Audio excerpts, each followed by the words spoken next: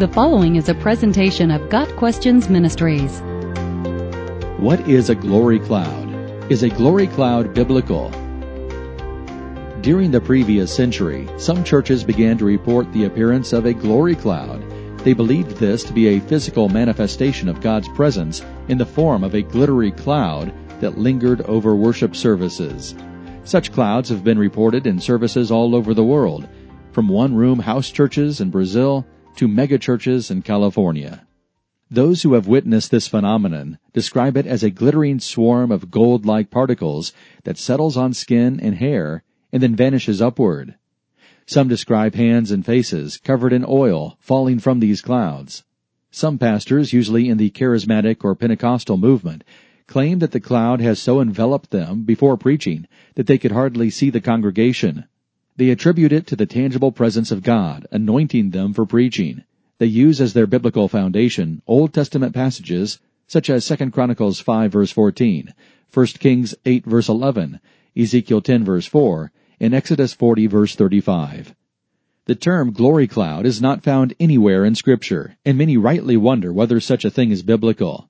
It is significant that the proof texts for a glory cloud come entirely from the Old Testament.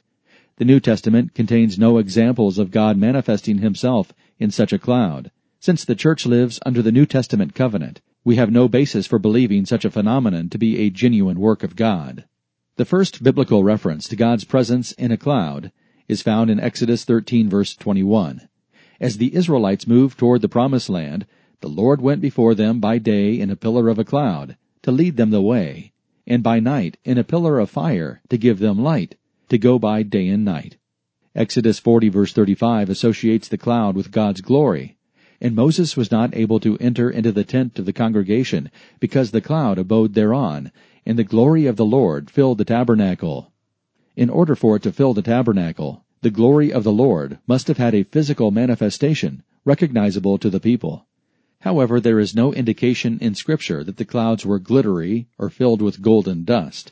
In fact, every time gold or jewels are mentioned in connection with God, they are always of the purest variety. No independent gemologist has ever verified that any element produced in these services is authentic. The Lord told Moses, "No man may see me and live," Exodus 33 verse 20. He allowed Moses only a fleeting glimpse of his glory in passing. Those who encountered the cloud of God's glory in the Old Testament were often unable to approach it. By contrast, those experiencing the modern version of a glory cloud greet it with singing, dancing, shouting, and basking in the glitter that engulfs them. This response is inconsistent with biblical accounts. When the glory of God was present in a cloud, the power of his presence was so overwhelming that mortal men could not enter it. Ezekiel truly experienced the glory of the Lord. He writes, "Like the appearance of a rainbow in the clouds on a rainy day, so was the radiance around him." This was the appearance of the likeness of the glory of the Lord. When I saw it, I fell face down, and I heard the voice of one speaking. Ezekiel 1 verse 28.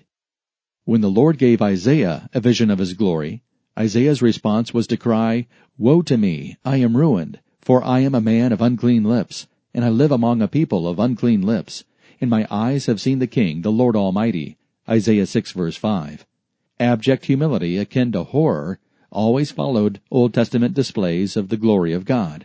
The responses of Ezekiel and Isaiah to the glory of the Lord were nothing similar to the responses of those in modern charismatic churches. God has displayed his glory in 1,000 ways, the foremost being the person of his Son. Jesus stated that to see and know him is to see the glory of God. He told his followers in John 11 verse 40, "Did I not tell you that if you believe, you will see the glory of God?" He also said, "Anyone who has seen me has seen the Father." John 14 verse 9. He has given his children the Holy Spirit, which means we carry the glory of God with us everywhere we go. Although the Lord God can manifest any way he chooses to, he does not need a glittery cloud to communicate his presence to those who have received his offer of salvation. We do not seek a sign. Matthew 16 verse 4.